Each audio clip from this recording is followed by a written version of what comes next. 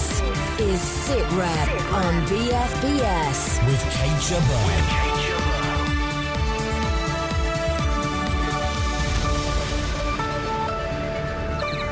This week on SITREP, we hear from the American General commanding operations in Helmand Province. Where the majority of the UK forces are is the central Helmand River Valley. Those are the 6 key districts that control the entire problem. We ask how many of the Defence Review rumours are fact and who's behind the fiction.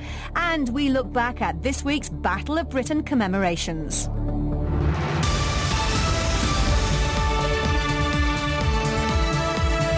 BFBS SITREP Headlines. MPs are debating whether British forces should remain in Afghanistan. There's no suggestion tonight's vote will call for an immediate pullout, but it's the first ever Commons vote on the conflict. Condemnation of a pastor's plan to burn the Quran has spread around the world. Terry Jones says he'll go ahead with plans to burn the Islamic holy book on the anniversary of 9/11, despite criticism from President Obama, the Pope and the governments of India, Pakistan, Indonesia and Malaysia. The defence firm BAE Systems has announced plans to axe almost 1,000 jobs. The losses will mainly be from its military division, especially the BAE plants in Lancashire and East Yorkshire. Officials have warned the job cuts could be the tip of an iceberg. The state-of-the-art warship HMS Daring has been damaged in a collision with a tugboat just weeks after she was declared ready for action. There is a 30-foot-long dent down the side. The tugboat is said to have lost control after an engine failure. An investigation is underway to discover the full extent of the damage. And that's the latest. I'm Adam Gilchrist.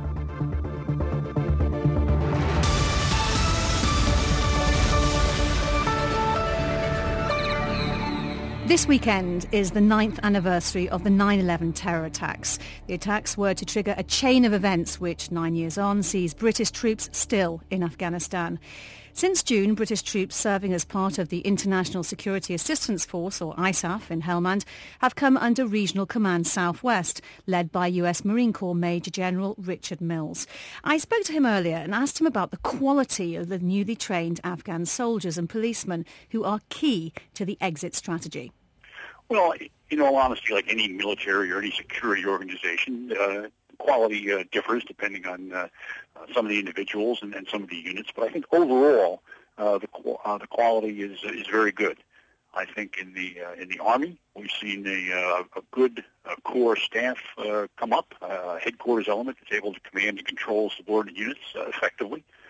I think we've seen smaller tactical units at the brigade and battalion level that are capable of deploying to the field, that are able to fight the enemy when they find them, and able to resupply themselves and take care of themselves in the field, and do very well when they meet opposition. Within the police, of course, are local police. It differs from town to town, like any place in the United States or in the UK.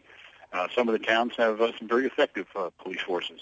Other towns, we see some real progress. Marja, which everybody likes to talk about. In June, there were no policemen on the streets at all. Now we have over 300. How secure is Marja? Well, Marja is a work in progress. It's come a long way. So I would remind you that 6 months ago, you couldn't fly over it, nor could you drive through it as a member of the coalition. It was strongly held by the Taliban. Today, we hold it. It's making progress across the board. There is still too much violence, I think, but we are going to work hard at getting that reduced.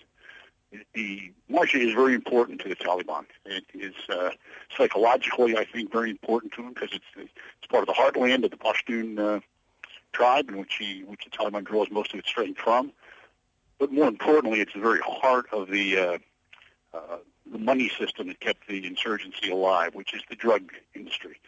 Marja was the center for growing poppy, processing poppy, and then moving that heroin out of the country to be sold on the streets of Europe, the streets of America, in order to raise money to keep the insurgency alive. So he's fighting hard for that, but he's losing. He's a resilient individual, and he keeps coming back. But every day you see security getting better. Every day you see the incidents dropping off, and every day you see smaller and smaller groups of insurgents who try to get back into the city. And to talk of British involvement, the British area of operations in Helmand has shrunk, especially with the imminent handover of Sangin. Is that something that's going to continue, or might things simply stay as they are at the moment? Well, of course, that's a tactical decision that I make on the battlefield as to what forces I apply where. I would point out that if you really study the situation, you realize very quickly that where the majority of the UK forces are, is the central Helmand River Valley. Those are the 6 key districts that we believe control the entire problem and control the entire province. That's the key ground we have to hold. And so I've decided to reinforce that effort and to shuffle some forces around in the battlefield, and tactical decision I made.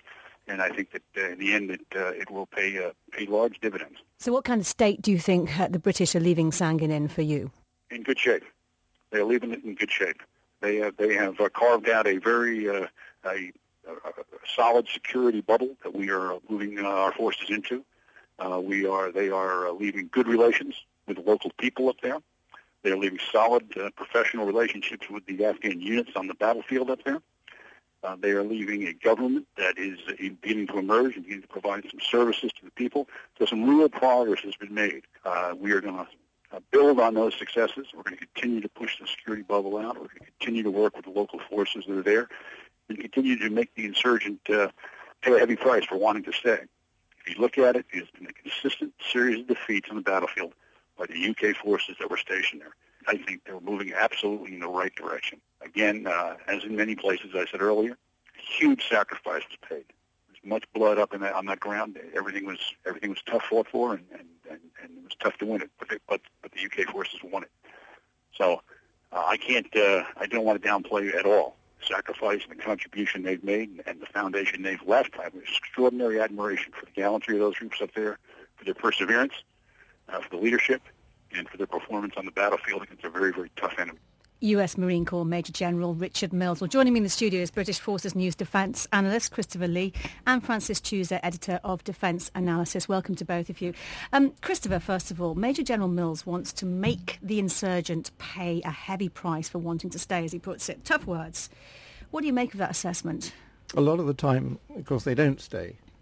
I mean, if you look what's going on in the other, we don't call it a surge, but the other operation in Kandahar, for example, Kandahar's got 10 districts. They've moved into Malayat and the next door, number 6 district. So what happens? Taliban move out. In fact, most people have moved out. And they picked up 21 Taliban, who they say are Taliban, but in fact a lot of them are not Taliban. And so that is the difficulty, is that you make an assessment and you say, we're doing quite well. You're doing quite well until you decide not to stare them in the eyes any longer. And then they come back later. They can do. They don't always, but they can do. And there's no need for them, because there's the Taliban, for example, in those 2 districts I've talked about out of the 10, they've simply moved into the other part of Kandahar city. It's not even in the region or the province. It's actually moved into the other part of the city, and everybody knows that. Mercurial presence. While the British are operating in some key areas in Helmand, we're still very much minority partners, aren't we? We're minority partners, and simply in terms of numbers, that was the whole idea of bringing in more United States forces. Had to do that. You couldn't carry on doing what they were doing. But you see, if you listen to the general, I mean, he says, okay, it's up to him to start moving people about to make decisions, and everybody's done a very good job. Start looking at the idea, for example, he talks about hearts and minds, but he doesn't call it that. The United States Marine Corps has a totally different record of how they win hearts and minds and how many hearts and minds they win, and that is that's tricky to get on with. I wanted to talk to Francis about that. What's your experience of the US Marine Corps compared to the style used by British troops? Well, certainly historically, and I think we've got to bear in mind a lot has changed since 2001. Historically, you would have said all US forces were much more in favour of use of force first and then sort stuff out later. I think perhaps the slightly worrying one is the degree to which US forces generally have probably become far more experienced and wise in counterinsurgency, and the degree to which they have been collectively writing the doctrine on counterinsurgency, where once it would have been regarded as absolutely this is what the British Army does best. I think there are fewer grounds where the UK can look at the American forces and say they're not very good. US forces have come on streets and bounds, though there are issues on rules of engagement, some of which stem from the fact that, of course, the UK has signed the International War Crimes Convention and the United States hasn't, where you will see, faced with situation X, some very different responses. All right, well, let's stay with Afghanistan, because this weekend it will be exactly 9 years since the September the 11th attacks. and there has been widespread condemnation of a Florida church's plan to mark the anniversary by burning the Quran. There are fears the move could cost American lives in Afghanistan. Lorna Ward is in Camp Bastion. Lorna, what has the chain of command had to say about all of this? Well, the threat to burn the Quran has caused outrage, obviously, in Muslim countries around the world. In Kabul, there have been protests with large crowds burning effigies of Terry Jones, the pastor who's organising the burning. The ISAF commander, General David Petraeus, says the stunt is going to put American lives at risk. We're concerned that the images from the burning of a Quran would be used in the same way that extremists used images from Abu Ghraib, that they would in a sense be indelible and they would be used by those who wish us ill. Now, leading politicians in Washington, in fact, most recently President Obama himself, and all over the world have joined in the condemnation. Terry Jones, though, says he won't back down, and he's insisted that his followers will burn the 200 copies of the Quran on Saturday. And Lorna, operations clearly continue relentlessly in Helmand province, and this week they've claimed 2 British lives. Well, Lance Corporal Robert Poole of the Royal Scots Borderers, 1st Battalion, the Royal Regiment of Scotland, died on Sunday. He was 26 years old and serving with the Brigade Reconnaissance Force near Nadali when he was killed in action. His fiancée, Lindsay Houston, said, "Joe was a loving fiancé and wonderful dad of 2 boys aged 7 and 2. He was much loved and he will be missed by all his family and friends." His commanding officer, Lieutenant Colonel Charlie Herbert, said, "Despite the intensity of the fight, he remained undaunted throughout. I'm exceptionally proud to have been his commanding officer over the past 2 years."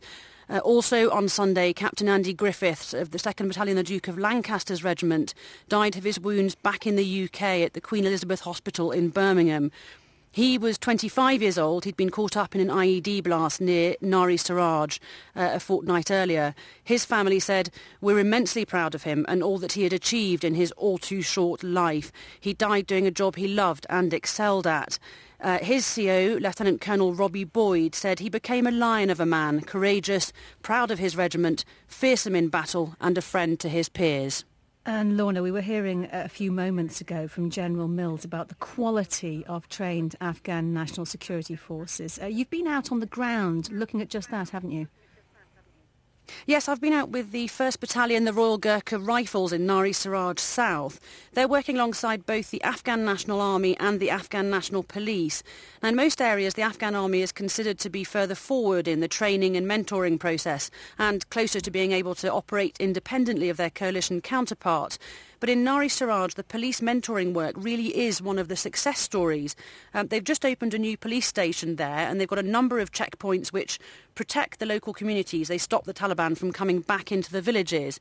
The visible presence of Afghan governance and policing has made a very noticeable difference. They've managed to get over 300 development projects, from building wells to a school, off the ground in just over a year.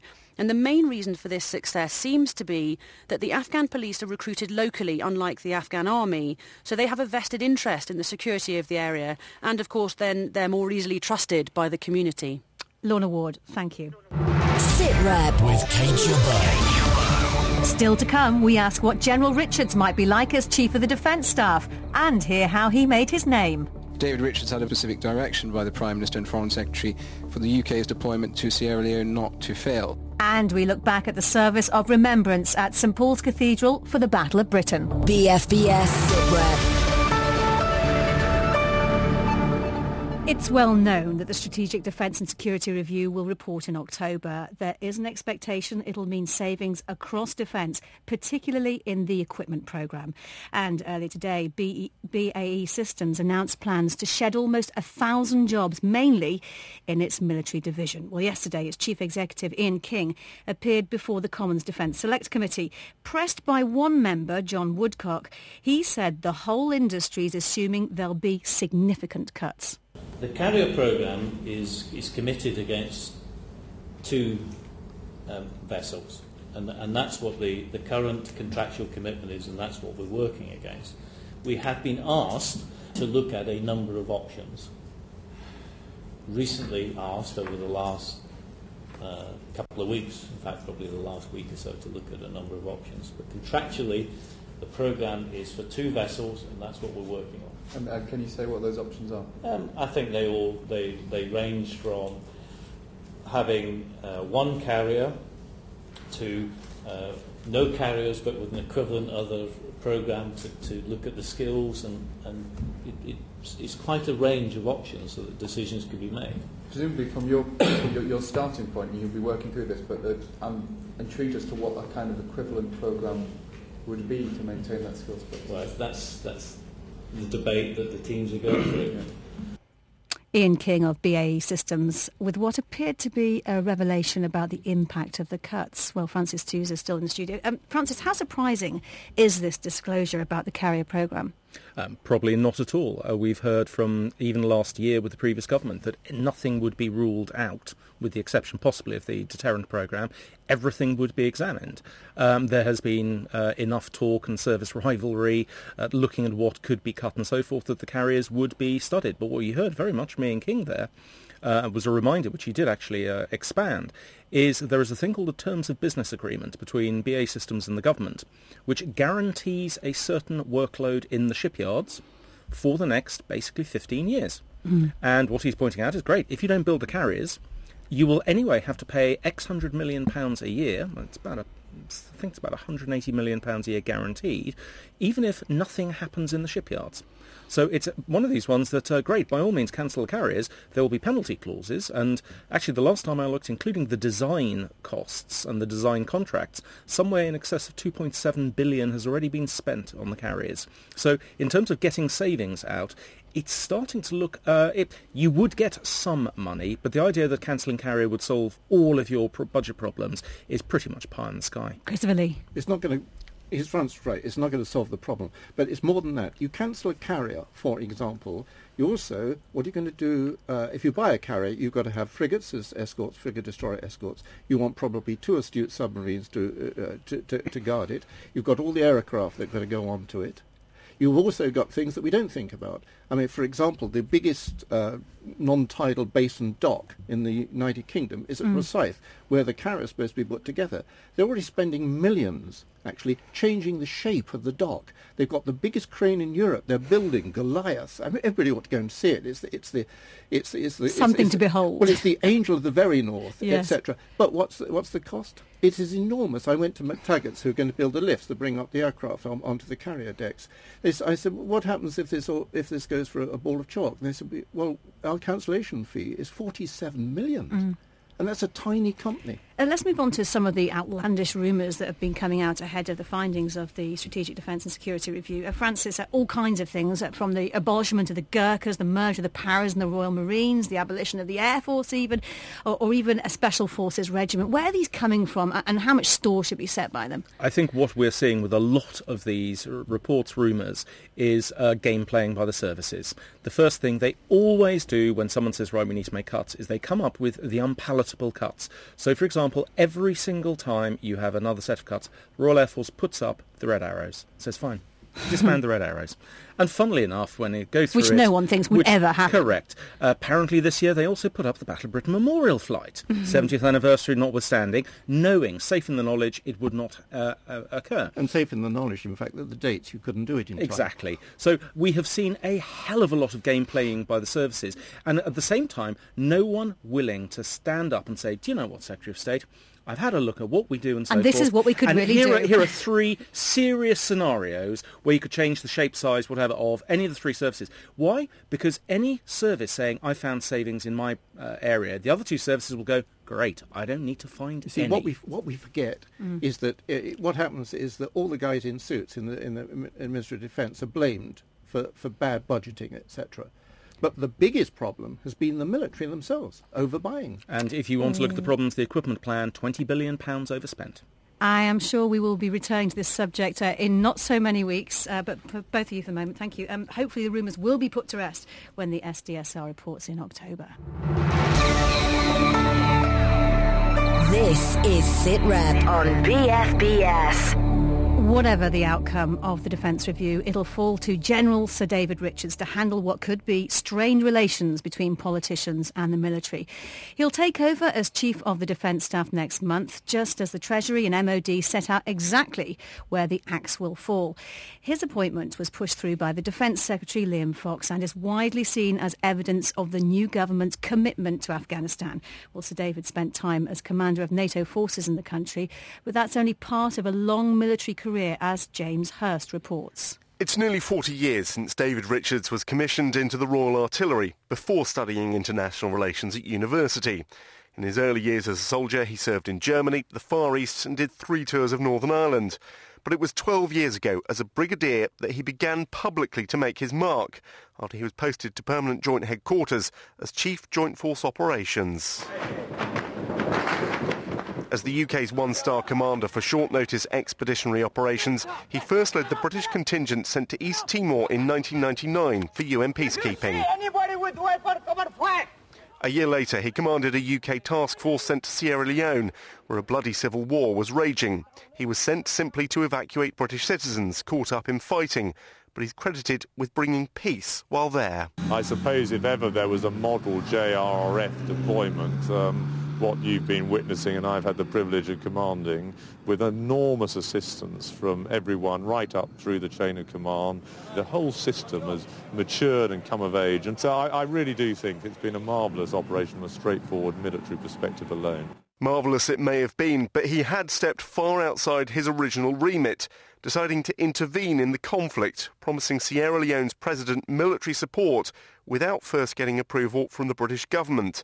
It's been portrayed by some as a huge risk, but Mark Phillips from RUSI believes that then Brigadier Richards was simply doing his job. David Richards had a very good understanding of the overall foreign policy intent of the government, which, following the failure of the international community in Rwanda, was quite significant in terms of humanitarianism.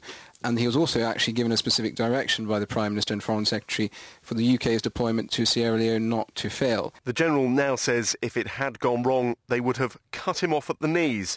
But it didn't. It earned him the nickname Richards of Africa and a promotion to Major General a year later. By 2005, he was commander of the Allied Rapid Reaction Corps, and in this role he deployed in 2006 to take command of NATO forces in Afghanistan, and with it control of ISAF at a ceremony in Kabul. It is a huge privilege to be here as commander of ISAF 9 to lead NATO's support to the government of Afghanistan for the next 9 months. At the helm of ISAF, he was the first British general to command significant American forces in action since World War II, and he was in command as British forces pushed south into Helmand for the first time. Times journalist Tom Coughlin, who was working in Kabul at the same time, says General Richards also brought a new approach with him. Richards introduced something he called the Policy Action Group, an attempt to draw the Afghan government into the process to combine the military with the political. That was really effective, I think, and unfortunately Richards' successor abandoned the scheme. Subsequently, 2009, 2010, exactly the same sort of politically led approach is now back in favour. General Richards says Afghanistan is now in his bloodstream. His time there also changed his moniker to Richards of Afghanistan. In the 3.5 years since he left Kabul, he's been promoted 3 times to Commander-in-Chief UK Land Forces, then Chief of the General Staff, and now Chief of Defence Staff. He describes himself as a seat-of-pants soldier, described by some others as a risk-taker. He certainly stood up to politicians before. He may want to again. He'll take up the top job just as the finishing touches are put to the Strategic Defence and Security Review, reshaping Britain's forces with a significantly smaller budget. James Hurst reporting. Well, Robert Fox is defence correspondent of the Evening Standard and he joins me now. Robert Fox, Sir David arrives right in the middle of the Defence Review. He's got form, as we heard there. So how might he stand up to the politicians, do you think? Well, he knows a great deal about it. He goes as head of the Army, Chief of the General Staff, I think on Wednesday, on the 15th. He is sitting in already next to Sir Jock Stirrup, the present CDS, and he knows where all the bones are and the bodies are buried, and he knows what blueprint he's got to work from. And he's got a very clear view about what he's going to do.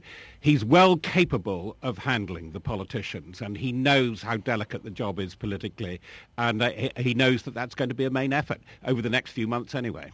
Of course, there is a risk that defence cost-cutting could overshadow his time in charge. Well, he knows that, but the way he puts it, and he's quite open about this, is that he has got to help the process out of all this to give Britain a strategic vision suitable to its capabilities, to its forces, its assets, in other words, and its ambitions as to where it sits in the world. He's very clear-eyed about this. He's not sentimental. He knows what cuts are coming. He knows what radical changes have got to take place in the army, for instance. But I do agree. I think how this is going to work in the political arena is going to be terribly interesting. He wants to prepare the armed forces, prepare the government's defence and security apparatus for the next generation. But things are going to be cut, by all accounts, so radically that there may not be the capability to deal with what is known as the strategic surprise, or the Friday surprise, one of which was Sierra Leone, and he was terribly good at that, as we have heard. And I think that this is going to be the real test. But if anybody in the present hierarchy is up to it, it's him.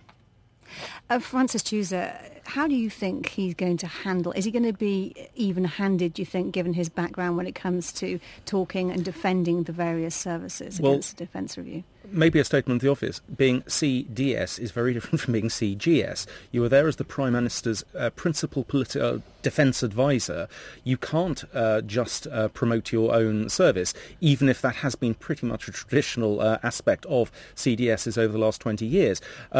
He has shown some weakness over especially maritime affairs, not necessarily seeing the importance. So he potentially is going to have to bend over backwards in the early days to show that he will not create the errors of previous single-service CDSs who have, and it's again accusation of Jock Stirrup, that he has only favoured the RAF above the other two. So it is going to be a very serious balancing match. Briefly, Robert Fox, how important do you think personality is in the role of the Chief of the Defence Staff? In the case of David Richards, it's very, very important because his bounciness irritates somebody. But there is a unique aspect, I find, to his personality, is that he writes and speaks what he does himself. He doesn't have speech writers. He writes his own material. I've seen him at international conferences. That's tremendously engaging.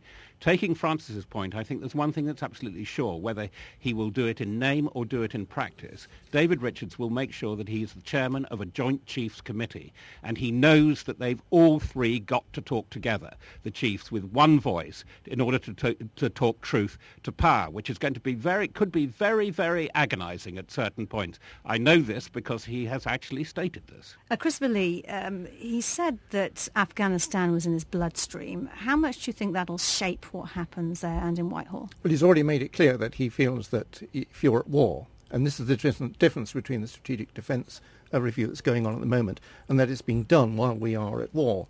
And so he's already made it clear that big projects, when he means by big projects, carriers, for example, don't rate perhaps with the forces you need at the moment. He has one great advantage, though, and that he recognises, and I heard him the other night talking about this, he recognises the most important politician in Whitehall.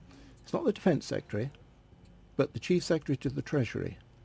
And that's the guy that he's studying very carefully, and that's the guy that's actually quite confident in David Richards, and that makes it far more interesting. He makes him a Whitehall warrior, which is what is absolutely sort of necessary at the moment. All right, Christopher, Francis, and on the line, Robert Fox, thanks very much for your time. This is BFBS SITREP. Well, a service of remembrance, march past of veterans and fly past have been held at St Paul's Cathedral in London this week to mark the 70th anniversary of the start of the Blitz. The timing of this anniversary falls very well for the RAF, Francis, when they're fighting for their survival, doesn't it?